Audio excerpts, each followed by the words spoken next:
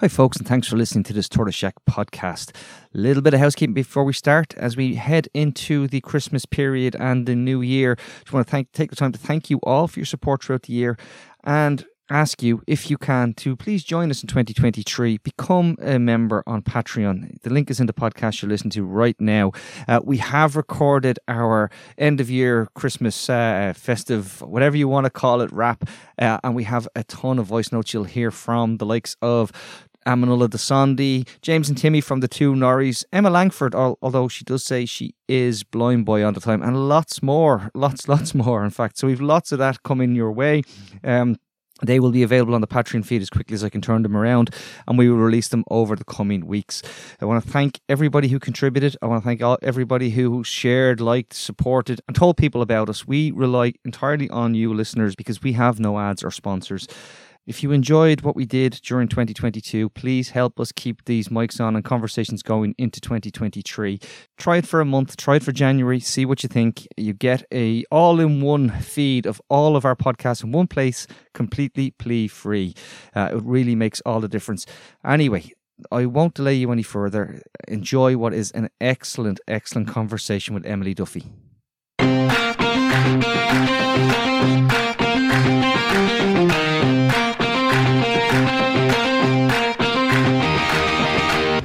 Welcome to Reboot Republic, the podcast that goes behind the headlines and looks at the big issues in this republic of inequality.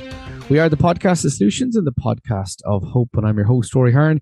Delighted to be joined today by Emily Duffy, who is director of the Parable Grassroots Communications Company and is back, been on the podcast before. Emily, it's great to have you back. Great to be here. Thanks very much. We are at the end of 2022. You could possibly be hearing this in 2023, very early on, or listen to it over the Christmas holidays. And it is a podcast that I think is really, really necessary.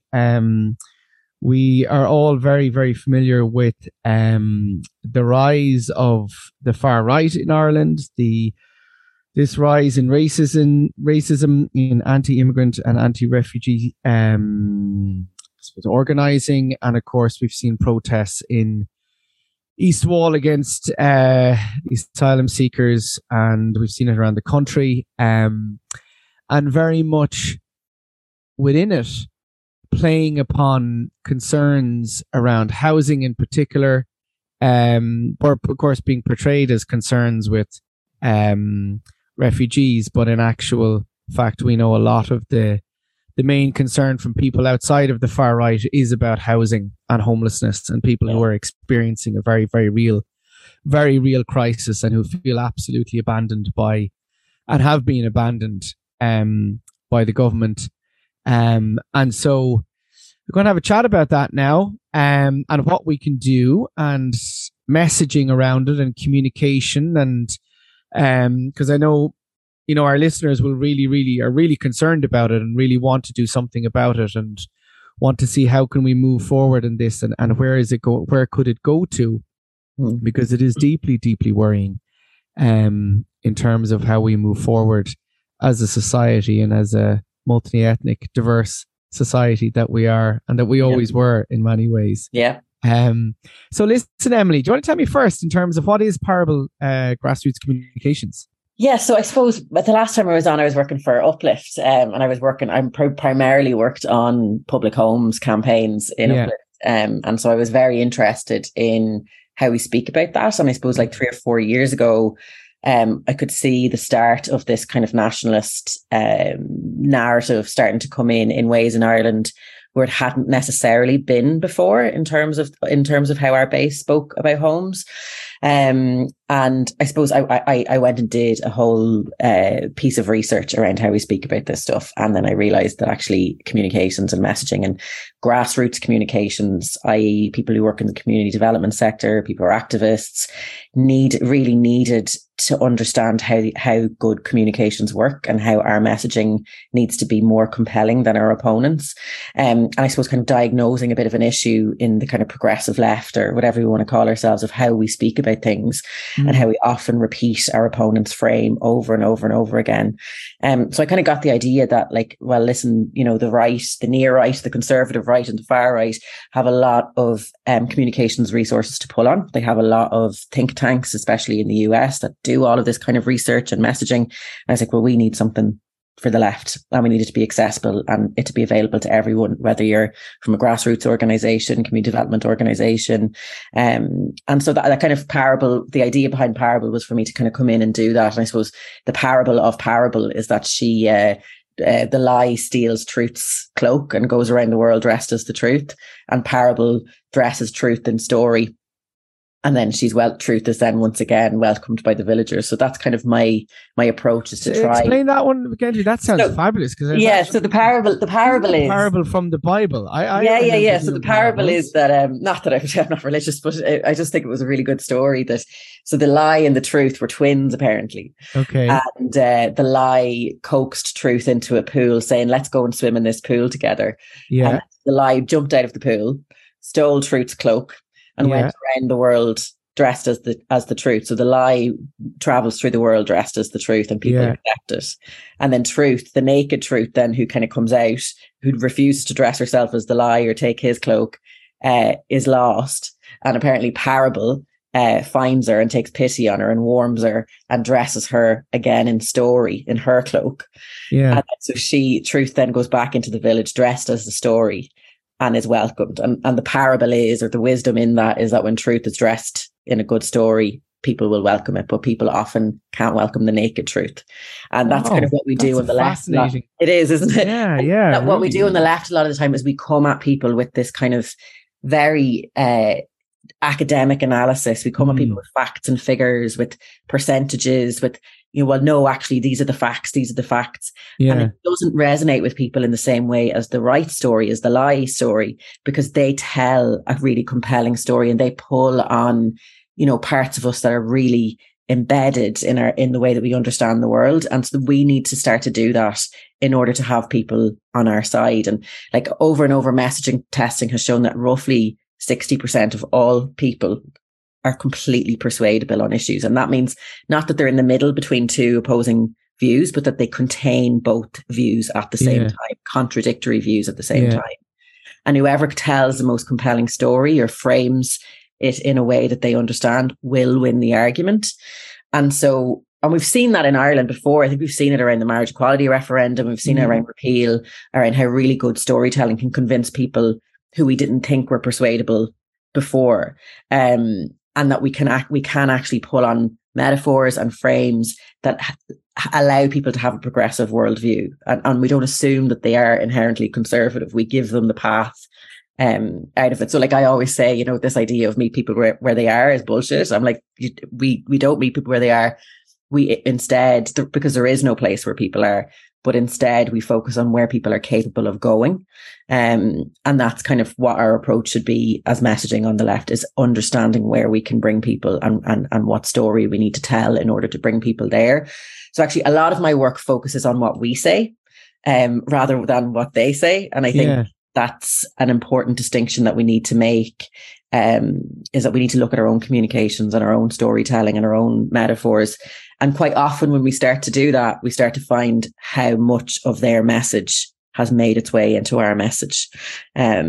So that's kind of what I worked on. And I put together this guide, which is what we were chatting about, around this research that I did around how we can actually message Homes for All in a way that pulls people away from the kind of the far right kind of messaging that is being pushed onto our communities. It's interesting, but it's been really interesting piece of work I've been doing over the last year, and watching I think community development workers in particular, and activists and people who face oppression are much more open to this way of doing things, because storytelling is actually, you know, people who wear the chains are much better able to articulate what needs to happen to get rid of them. That's the background, long-winded background. No, it is. And it's something that, you know, I saw myself in terms of, again, having worked in community development for, you know, many years in Dolphin's Barn. That whole storytelling core was, I remember in terms of the spectacle of defiance, the anti-austerity, you know, communication around that, the whole concept, remember at the time with Claiming Our Future, we developed the Plan B, and as an alternative to austerity. And it's interesting that, even within, the housing stuff that we have been linking in for a number of years, that whole issue of messaging, and, we have talked about that, and I've thought a lot about that in terms of even, my new book and gaffes and all that. What story am I actually telling? And what are we trying to tell? Yeah. And how do you, how are you connecting with people and connecting with them in a way that can, I suppose, that they can relate to, and then that shifts in what way they're thinking and how they see it. And absolutely. And the thing is that the I think what we have to look at in our messaging is both what the status quo messages say about the housing crisis, and then what our kind of extreme opposition are starting to bring in that exploits what's going on. And what I often say is that if we don't articulate the villain or the decision makers and the decisions that they've made, it leaves a vacuum for these extremists to come in and blame anyone. So this is the thing, is at the moment it's people who are seeking safety and asylum in Ireland. At other times, I was reading an article this morning about how Waterford aren't going to let anybody who or already doesn't let anyone who isn't from Waterford, doesn't have a link to Waterford, get on the housing list. And I was like, and somebody wrote under it, we need to look after our own. And I was like, I wonder, does she mean people from Waterford? Yeah. So in some ways, I talk a lot about this container metaphor, that people are quite primed to understand this container metaphor because it's one of the ones that we learn first. By the time we're 2 or 3, we understand that we're a container, our home is a container. And then what the far right do is they pull on this idea of our country as a container, whiteness is a container. What do you mean by that, as a container? So a container, it means that it's something that has, 4 walls around it, something that it has the ability to have something that is within the container and something that is without the container, and that the container can then get full. So, for example, if we were to look at Ireland as a container, the far right say that basically Ireland can be full. That was the thing that was trending. Ireland is full, right? And what we sometimes respond to that as advocates is we end up reinforcing that that's true. We will say things like, oh, Ireland only takes 0.03% of the world's refugees. We actually don't take that many people. Actually, our asylum system is really complex and really hard to get in. And what we do when we repeat those frames is we make people further believe that Ireland is full, that there is a container there, when we know actually if we want to pull people far more into abundance, that we have enough. We have enough land, we have enough bricks and mortar, have enough people to do the building. If the decision makers made a different decision, we would have enough for everyone. And we often don't articulate that message. We play into the idea that there is only so much to go around. And so that's what they pull on. And what we need to instead is talk about, and I think that what you're doing very well is naming exactly who that is. It's the vulture funds, it's corporate landlords, it's a government who are complicit and who want to support these people to make sure that we don't have enough. And that they're the people that we constantly point the finger at. We need to constantly point the finger at those people. And if we don't do that as the left, then the far right can come in and say, well, actually, it's the people coming into the country's fault. So that's where the kind of container stuff you can kind of start to spot it in a lot of messaging, and in our messaging as well, a lot of the time. Yeah, no, because I remember, just last, a couple of weeks ago when we had the Raise the Roof protest, and I remember being very struck at the time. The East Wall protests were going on. Yeah. And it was interesting in the run up to the Raise the Roof stuff, on Twitter and that, and Twitter is I don't know how functional Twitter is going to remain into the future. I don't know. It's very interesting because I think it's I was tweeting this the other day. I think it's fundamentally changed since Musk took over, in terms it just doesn't seem to be working in the same way, and every response to my tweets now is a right-wing crank or a troll. Totally. I mean, this is the thing, is because it's been set up that way, and I think we have to be careful about having these conversations on social media. I would much rather, if everybody listened to this who was going home for Christmas, or who was seeing their families, or went and spoke to people in real life. Yeah, we would have a much, much better chance of changing people's minds and persuading them. Yeah.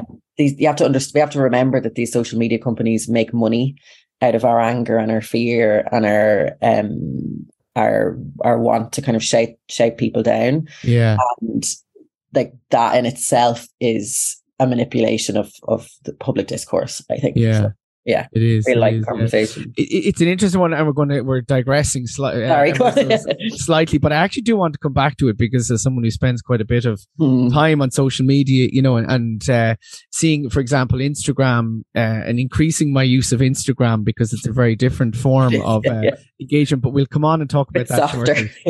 I was talking about the Raise the Roof protest. I remember in the run up to it that on social media, on Twitter, there was a certain amount of, it was saying, if you're angry, about housing, you should come to the Raise the Roof protest. That is the direct place where we should be. And that's the protest.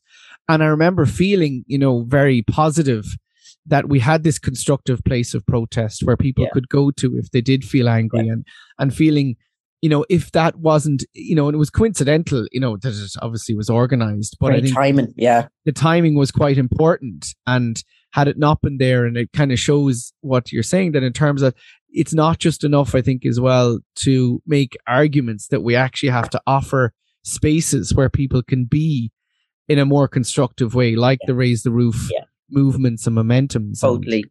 And articulate our vision for the future. I think sometimes, and I think that's why sometimes it can be so depressing to be on the left, is because we very often fail to hold space for hope, first of all, which I think it's our job to give people hope. Yeah. And we also fail to articulate what we could have. Yeah. And I think we internalize a little bit ourselves that we can't have these things. We can't have homes. We can't have enough for everyone. And that only benefits the billionaires and the millionaires and the people who want to divide us. And so what I always say is, like, start any messaging by articulating your vision for the future, which is we can have enough homes for everyone, whether they're people who live in our cities, people who come here seeking safety, people from the traveller community who need culturally affirming accommodation. We can have all of that if the decision makers stop facilitating vulture funds, corporate landlords, stop blocking public homes when built on public land. We have to name that there are a small group of people who have an immense amount of power who are blocking us from having what we want and what we deserve. And I think it one thing that has happened, and I think that the kind of the progressive left have kind of facilitated as well, is this idea that the housing crisis is going to be really, really difficult to solve. I think you've done a really good job of being like, well, actually, just X, Y, and Z needs to happen. Yeah. Or that the issues are complicated, or that the government are trying to fix it. And I think that that's the biggest thing that I hear that irritates me. What I hear is like I've said it myself. So what I mean is that, like, why can't they just get their finger out and fix it? And it's like, they're not trying to fix it. Like what they're doing, they're being very successful in their strategy right now, which is to facilitate the extremely wealthy through a massively distorted housing market that has been manipulated by blocking building public homes for public good. And we have to say that again and again and again, and make it salient in the public, get everybody saying it, because we do need people to blame. I think that this kind of liberal approach as well of, like, we all matter and everybody matters and it's nobody's fault. It's untrue. Like, it is someone's fault. And I think, like, our brains are primed to believe that only if a human made it can a human fix it. So we have to show the humans who are making the decisions that are blocking us from having what we all deserve. Just there's back to, how have and I know what you're saying, you don't want to focus on what the right and those forces who have are being so successful, and you call them Trump or whatever, or whatever you want to call them, the alt-right or whatever they are, that they have what they're doing in their frame, as you said, is tapping into something that is within people And in terms of, not naturally within people, but in terms of how we've been socialized and educated in our societies, and particularly in neoliberal ones and deeply unequal ones, and the values that are promoted and are ones of, you're struck when you're thinking about that container thing that, in deeply right-wing societies, almost in a certain sense, and neoliberal ones, and the more neoliberal you are, like the UK and America, the United States, it's very much, it's you, your individual. Obviously some states even more so than others, but it's just you, it's you and your family, your family against the world. And you have a right to bear arms against anybody, and should bear your arms against anyone who walks onto your property, and all that, how that makes you think about the container. In contrast, there's other societies that think differently. And I think in Ireland, we're kind of this weird mix of all sorts of cultures and ideas about that. We don't, the dominant thinking is not, get off my property and I'll shoot you if you don't, but it is there. And how have they been successful to mobilize that? What I suppose, before we're going, we have to learn something or see something, or what are they doing? Why they're successful. Well, I think a few things. I think if you notice about the communities that they have gone into to try and manipulate are some of the most the communities that were most affected by austerity. The communities that had the heart and soul ripped out of them. And they know that the dominant narrative that is promoted, say in our kind of our mainstream media and by our politicians, doesn't name that and doesn't give people a voice to express what has been taken from communities.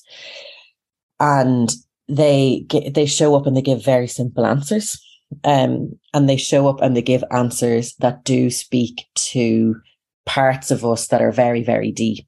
So say again, that container, you learn something like 10,000 metaphors to understand the world by the time you're 3 or 4. But the container is 10,000. Yeah, believe it or not. Holy. Because we need metaphors in order to understand kind of we attach basically abstract. You're a little shite, get out of the fridge. Yeah, exactly. He's like, oh, the shite is bad, so I'll get out of the fridge. So the container's the first one, and I remember talking to somebody recently, and she's a young child, she's like, he's just starting to realize that he's separate from me. That's the first thing that you learn, is that you are a container. Then you learn that your home or your family is a container, and that's where you're safe, and that's where the things that are coming from outside that might want to hurt you can't get in, right? So that's what they're pulling on. They're going straight to parts of us that are really, really deep rooted, and then we come in with facts and figures.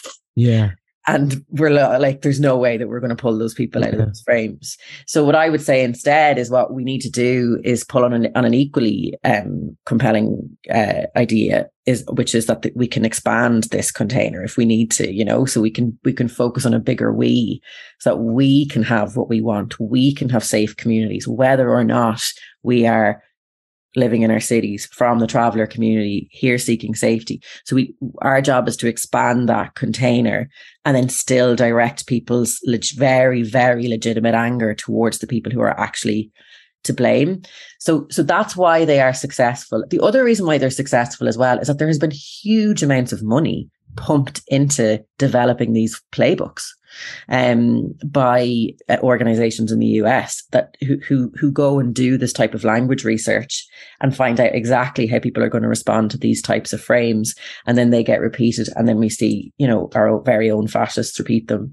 And I would also say as well is that neoliberalism needs fascism to function. It needs something to point at, to go, oh, don't look, we're not them, so here's us, and actually our job is to articulate an entirely different worldview. So in terms of your question of why are they successful in Ireland, I think they can be successful anywhere. And I think that they weren't as successful in Ireland as they were in the UK or the US initially, because I do think that we are quite a communitarian society, which meaning that we speak to each other about issues that matter. We do have some sense of, I think our patriotism is rooted in, well, some of our patriotism can be rooted in internationalism and anti-oppression. Yeah. There's quite a bit of our patriotism that isn't as well. Yeah. And Irish people have bought into the idea of whiteness and liberalness and being part of the European Union. And we have now started to incorporate ourselves into that kind of global whiteness narrative. I think that is really unhelpful.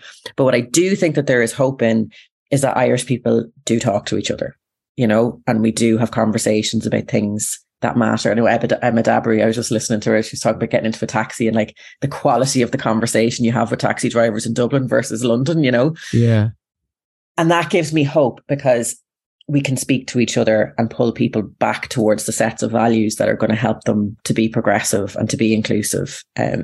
Yeah, I completely agree that there is, I do feel hopeful in the sense that, I do feel that, we've gone through so much in terms of, oppression, and I'm not just talking about colonialism, but in particular, the church abuse, state abuse, own families abuse, an abusive conservative side. And I even think of all the, even the most bullshit about the asylum seekers being like, male rapists, and I'm going, fucking families. Well, I mean, that's the oldest trick in the book. Like if you look back at like there's writings from the 19th century about Jewish communities in Eastern Europe, and like the first thing that they would look at is like were preachers starting to talk about sexual violence from Jewish people, and that was when they knew that they needed to get the hell out.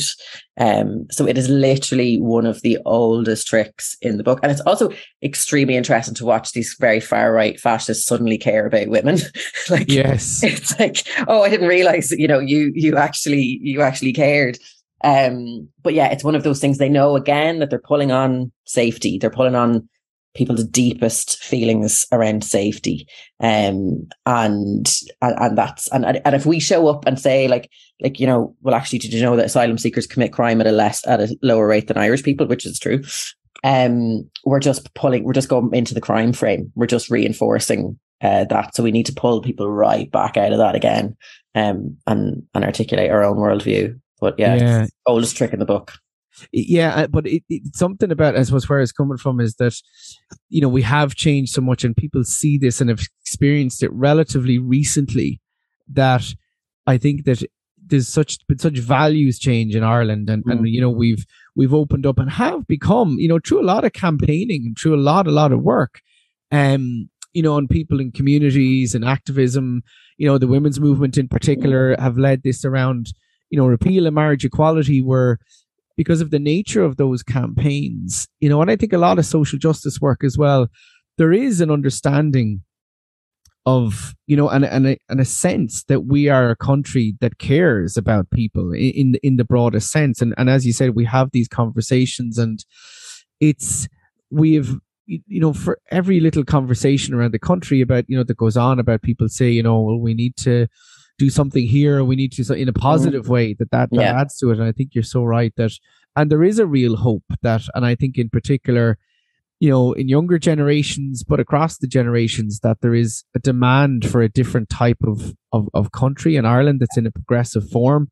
And we're also a country that that it wasn't made, and Fintan O'Toole makes this point, we're not fixed or completed as a country, that we're still in a process of flux of nation making. We're still divided, that there's not we are different in that sense, which gives us opportunities for hope. But in the other senses, as you make it very clear, we are also a country that is open to potential rise in the far right. And absolutely. And the Irish have always had this duality in us, that like we went to the United States and we became completely complicit in white supremacy. Like, there's this great book, How the Irish Became White, and how we embraced whiteness because it gave us power, and we became cops and we became city managers. And there's a duality, and there's always been a kind of, they always say that the 1916 movement, like that was a minority of, internationalist revolutionaries, radicals and anarchists, and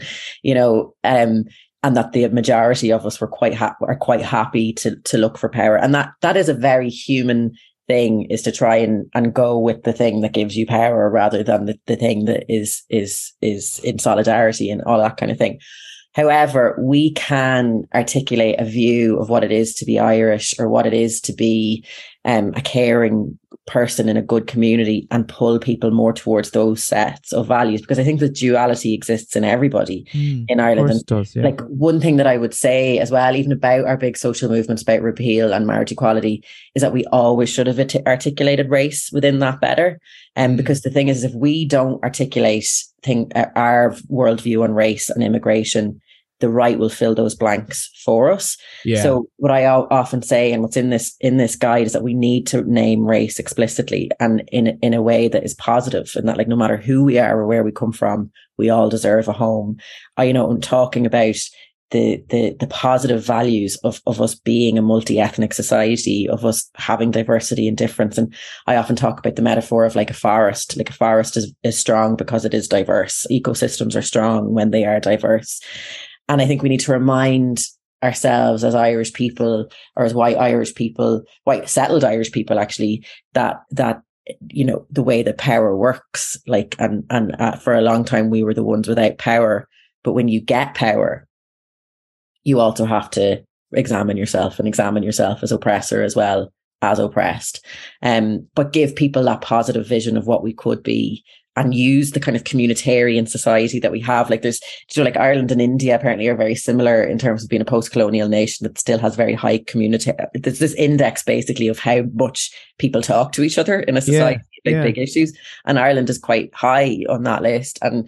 And that is why we've had these big progressive wins, is because, grandchildren were ringing their grandparents and saying, talking about stuff. And so I don't think we're not quite in the neoliberal hellscape that we're starting to see emerge in the US and the UK, but the potential is there, especially if we start to value our whiteness over our identity as internationalists, as people who suffered oppression, who want to be in solidarity with others, Yeah.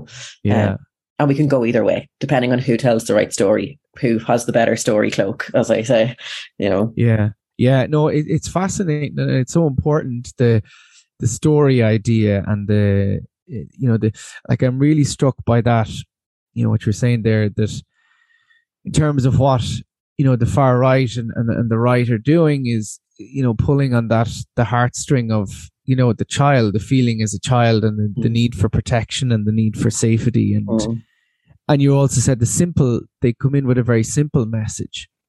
And I'm wondering, you're saying there that communitarianism is, and the idea that there's enough for all of us. And obviously I make those cases and I make them all the time, but I'm still not fully convinced they're enough, that there's something else that, particularly around that, like, where is that feeling that we can tap into? Yeah. There has to be anger. There has to be space for anger. There has to be space for protest. Like, it is not enough to come in and tell people there's enough for everybody and leave them there. Like, we have to articulate what we have to do in order to get enough. And that is holding this government to account. That is joining tenants unions. That is speaking to everybody that you can. And it's also, of course, you can't leave people, as you said earlier, in terms of being devastated by austerity. You can't leave people who are in homelessness for months on end, and their families and their extended families. Like, I was doing research there, and there was in the region of 4,000 families presented as homeless in Dublin in the last 2.5 years. 4,000. And they are overwhelmingly going to be from communities that are disadvantaged. Yeah. And you think of that, each of those is going to have families. So you're talking about tens of thousands of people directly having family members who are experiencing homelessness. Yeah. And who is standing in with them on a daily basis and saying, look, we're working to make this better, and, here are solutions. And it's just, how can you expect people just to stay like that? Absolutely. And like, not erupt and not. Totally. And this is the thing as well, is like, I think what we're looking at is like a systemized traumatization of the population, because traumatized people, it's very difficult when you're traumatized to organize and to do all of the things that are necessary to bring about change. And I think that it's not I don't think it's by accident. And what we're looking at is an entire generation of children who have been traumatized by state violence in this way. And I think, like, again, like, what is our job as community development workers, as activists, as advocates? Our job is to find hope. And that can be very, very difficult. And I think, and I felt like spectacle. It was spectacle of defiance and hope, actually. Yeah, it was. Yeah. And I learned this from Rita. I learned from Rita Fagan, which is you meet people in the position that they're in and walk the path with them as much as you can in terms of getting the material needs and finding as much as you can to help them. And then you also, she says, you educate to organize, you organize to politicize, you politicize to analyze. Like, it's a whole process that we have to go through as oppressed people to go from what your immediate needs are to having an analysis and to being politicized and to organize and to protest.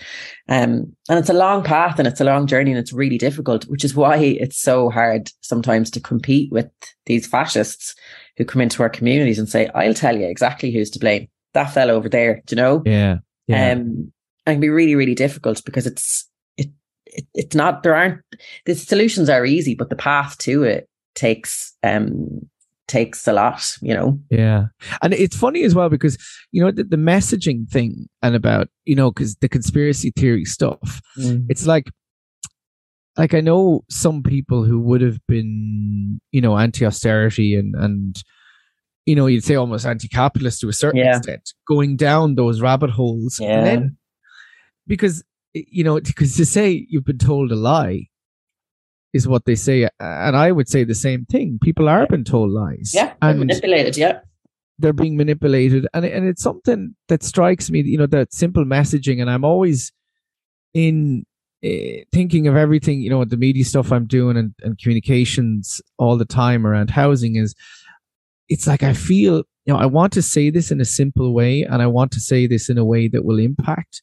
And there's a fine line between, calling lies and saying something and then you yourself going, okay, where am I drawing the line between lying is the wrong word, but like trying to say, you say things in simple ways and then they become so simplified that you go, is this reality or am I saying this? Yeah. And I think that's a difficult one because we do need to say that.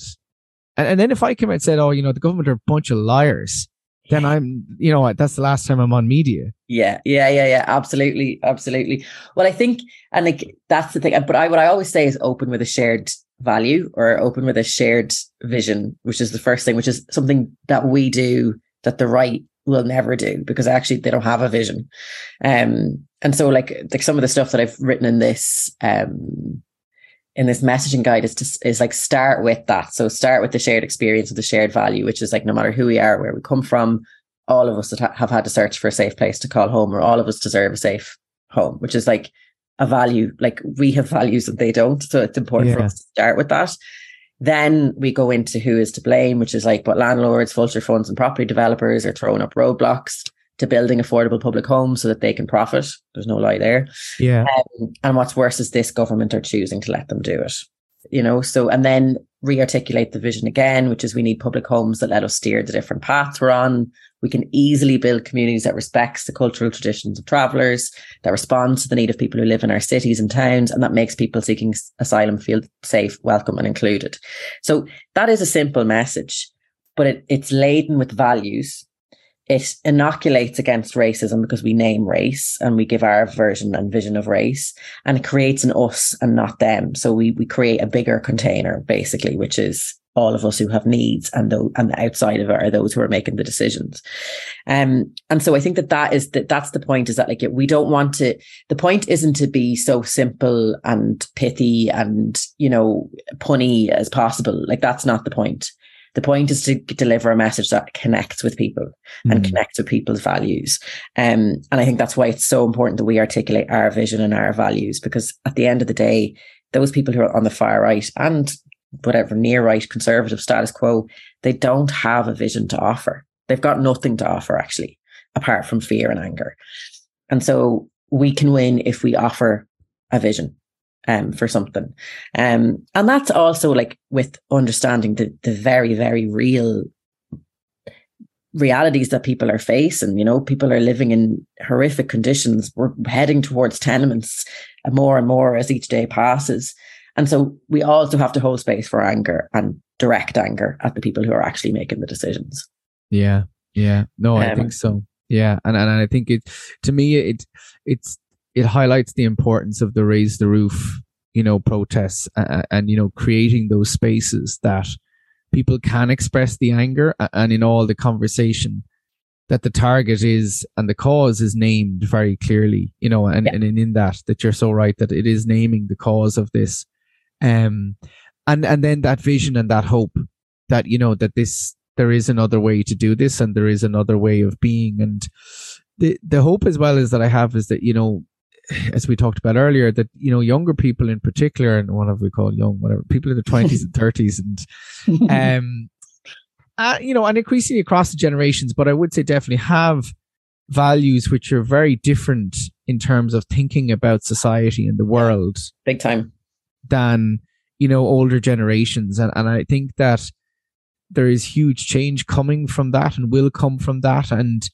But those generations also have to engage in changing things as they are now. And that is the challenge in terms of, you know, as you say, getting involved in the likes of CATU, you know, the tenants union, in campaigns, in trade unions, in that the far right are organizing, and therefore we have to as well. We do. And that is. And we are, you know. And we are, yeah, absolutely. It is. It's happening. That gives me a huge amount of hope. Yeah.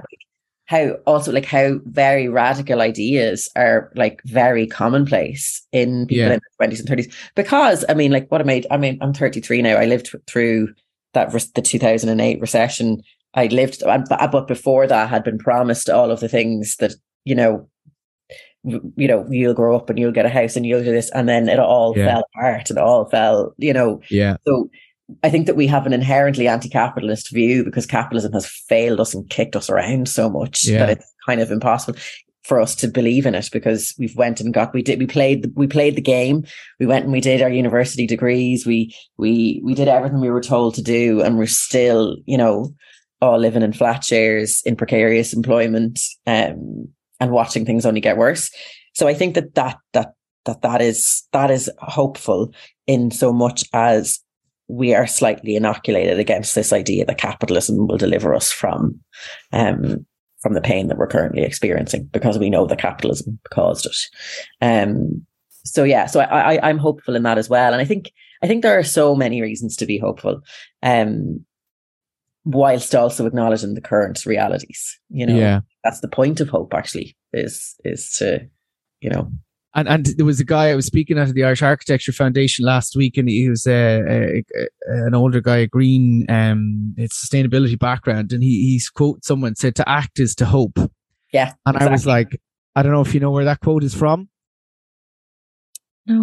No, I must look it up. But anyway, I was like, wow, that, because I was actually feeling a bit like, oh my God, you know, these some days, you know, of course you do, in weeks you're like, Jesus, what's the point? Like, yeah. And he just said that, and I was like, yeah, actually, even action, you feel hope. And totally taking action together, building community together. Yeah, and that's the thing as well, is that like I'm in those really dark. I remember after Oscar Traynor when we won, and then a year later we lost. I remember just being in such a hole. And being like, what even is the point? Like, even when we throw everything at it and we win, it's still, you know. And so my friend was like, who wants you to feel that way?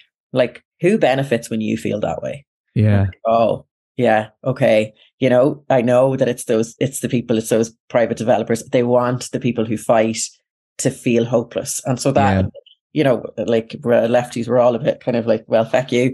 I was like, I won't feel hopeless. I'm going to keep my hope. And also see what was won within what was lost as well. Yes, exactly. I think it's something that we often, like, even when we win, we want to lose sometimes, you know, that kind of way. Yeah. And so, like, we may have lost an Oscar Traynor, but I think we won the argument. Yeah. And and we showed that most people wanted public homes and public land by far. And it also helped us diagnose the problem in a more nuanced way and in a way that helps us win the next time. And so I think that's it. It's like we need each other. We need each other to maintain hope and to have joy. And, you know, what's that quote? If you can't dance, I don't want to be part of your revolution. Like we need to keep that even in the heaviness of what we're facing, because these fascists and the status quo politicians benefit from our lack of hope. Yeah. And so that's and there is real, you know, when you look at the values and the values change, like I talk about this, like that, you know, what I was saying and what I'm saying, what we're saying now, you know, 2 or 3 years ago, even pre-COVID, yes, there was support for it, but nothing like now. Like the broad acceptance, like even amongst the business people and all that you need social housing. And it's just like, okay. And this is great. So, you know, it shows we have actually made major change in terms of cultural attitudes. Yeah. Now that has to be translated into policy, but it is starting, you know, housing associations. Totally. And I remember when this started out, when I was on placement in St. Michael's Estate, when, you know, way before the kind of all of the public land in Dublin was up for debate. Like I remember like, you know, what we would have thought of as left wing parties saying like, oh, we got it up from 10% social housing to 20% social housing. Isn't that great? And now it's like they're almost competing to see, you know, who can build the most, what party's going to deliver the most. And like, while we have to hold every single elected representative's feet to the fire on this stuff, like it's the power of campaigning, of grassroots campaigning, that has led that to that space, to has brought politicians to that space. And so it's quite easy for us to forget how effective we have been. And I think as a movement, you know, it's from everything to Apollo House to CATU to the Irish Housing Network to, you know, Raise the Roof to everything. I think that we are an effective, very effective movement. We have to remember that and have joy in that, whilst also being honest about the realities that we're facing, that many of the people that we love and care about are facing, you know, but not get lost in that, not get lost in the fact that it can never change, because it can change. You know? Absolutely it can. And even like I was thinking, you know, even people who've come along with us, like Blind Boy and people like that, you know, who did, you know, his live show in Vicar Street in early November, and it was just incredible. Like, you know, whatever, 1,000 people, and they were, you know, all completely behind, you know, in terms of the need for change and housing and radical change on it and looking for it. And of course, they are the generation living in it, but it's not automatic that people would think, okay, we need to shift in a direction towards public housing and towards proper tenants' rights and towards a right to housing. But we have absolutely shaped the narrative, and I think that, you know, in that's what we have to take the hope from, that you know, we are shaping that. And I kind of feel at a certain level that will embed a longer, deeper change. Definitely. You know? And for us not to wobble too much when we see the kind of the fascists come in. Yeah. And not to panic. And I have to laugh at me saying this, like my initial thing was to panic. Do you know what I mean? It's like me giving advice. But to remember that we can stay the course. And it's amazing to watch all of these welcome groups now, like East Wall for All, Tallaght for All, coming together and doing that really beautiful grassroots organising. And for us not to feel pressure to move at their speed. That they may have temporary success, but if we have deep organised movements, resourced movements, we will win. And it's important to remember that, and for us to continue to organise and to be led by people who are most affected, and to continue to shape the narrative, even though so many of the odds are stacked against us. It's important to stay grounded in that and continue to tell our vision of the world and not repeat their narrative. That's the last thing I was going to say. Some of the narrative stuff around this is a housing crisis, not a refugee crisis. It's important that we don't do that too much either, because we don't want to link the housing crisis with the refugee crisis or refugee with the housing crisis. So like a lot of the time, like people on the left will say things like seeking asylum is not a crime, but all we do when we negate in that way is link asylum and crime. So I think it's a much better way to approach that is we can all have what we need if those at the top stop hoarding it, and not feed into their frame. I think that's the only biggest danger that lies in this for us is a small minority group of people with extremist messaging being successful in us starting to repeat their messages, because we are bigger. We actually have more of a platform in a lot of a way. So as long as we don't repeat that stuff, I think we will be okay. I agree absolutely, and I think the necessity as well for continuously, and I think taking on as well directly the claim that, protesting over refugees is going to do something on housing, that it will do nothing on housing, and these people have no, like I said, they have nothing to offer. They don't care about housing. They don't care about homeless people. They don't care about housing. They don't care about women. They don't care about any of these things that they're claiming to care about. There are a bunch of for want of a better word, losers who just are grifters. They want a little bit of power for themselves, or maybe they might make a little bit of money off their and they very clearly have an ideological perspective, which is one of, they are very clearly anti-immigrant and of far-right perspectives and politics. So they're not just losers. They're actually people who have a political agenda. Definitely, and one that is deeply, deeply dangerous. And I think that what I think it is the way forward, I think, is offering the hope, and it is being with people and saying, look, this is, we are with you in trying to get homes, and we will, push. And because the real reason people can't get homes and are homeless is not asylum seekers or refugees, but it is because, we have a government who hasn't built social housing in your community for 30 years, who abandoned your communities. And there is a different way to do this. And of course, the other thing that, migrants and refugees are workers alongside us. There are families. They are us. Absolutely. I said to one woman, actually, sometimes I get it deep into the comment section just to see, I said to one woman, I was like, as far as you know, there could be a fella in there who's amazing at organising protests, and that's why he had to leave his own country. And we could be protesting together for homes. Exactly. And so what are you doing standing outside that building? What are you doing? Yeah. And so it is important for us to make that distinction between the people who have been manipulated and brought in by it, and like you say, those people who have a fascist worldview and who are trying to capitalize on anything. And actually, I have a friend who works in a similar way in Hungary. And obviously, Hungary has become so fascist that there's very few migrants in the country. And I was like, well, who do people blame now? She's like, homeless people. No, they blame homeless people. And it doesn't matter. It could be homeless people. It could be trans people. It doesn't matter. Yeah. They will find a minority to blame because that is all they have. Of course, it's been travellers here as well for many, many decades.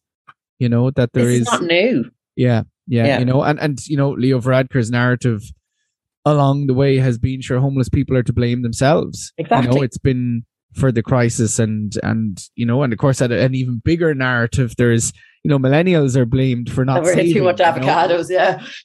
And there is this, it's that thing of there's always someone to blame, and we have to say, well, actually and you're right, that there needs to be a pointing of finger and say, no, actually the blame is in our policy and government and those who benefit from the current situation. And there is a hope in a different way of doing things, a very different way of doing things. Well, listen, Emily, thanks so much for coming on. Absolutely. Thanks a million, Rory. Great conversation and so important. And thank you so much for all your work.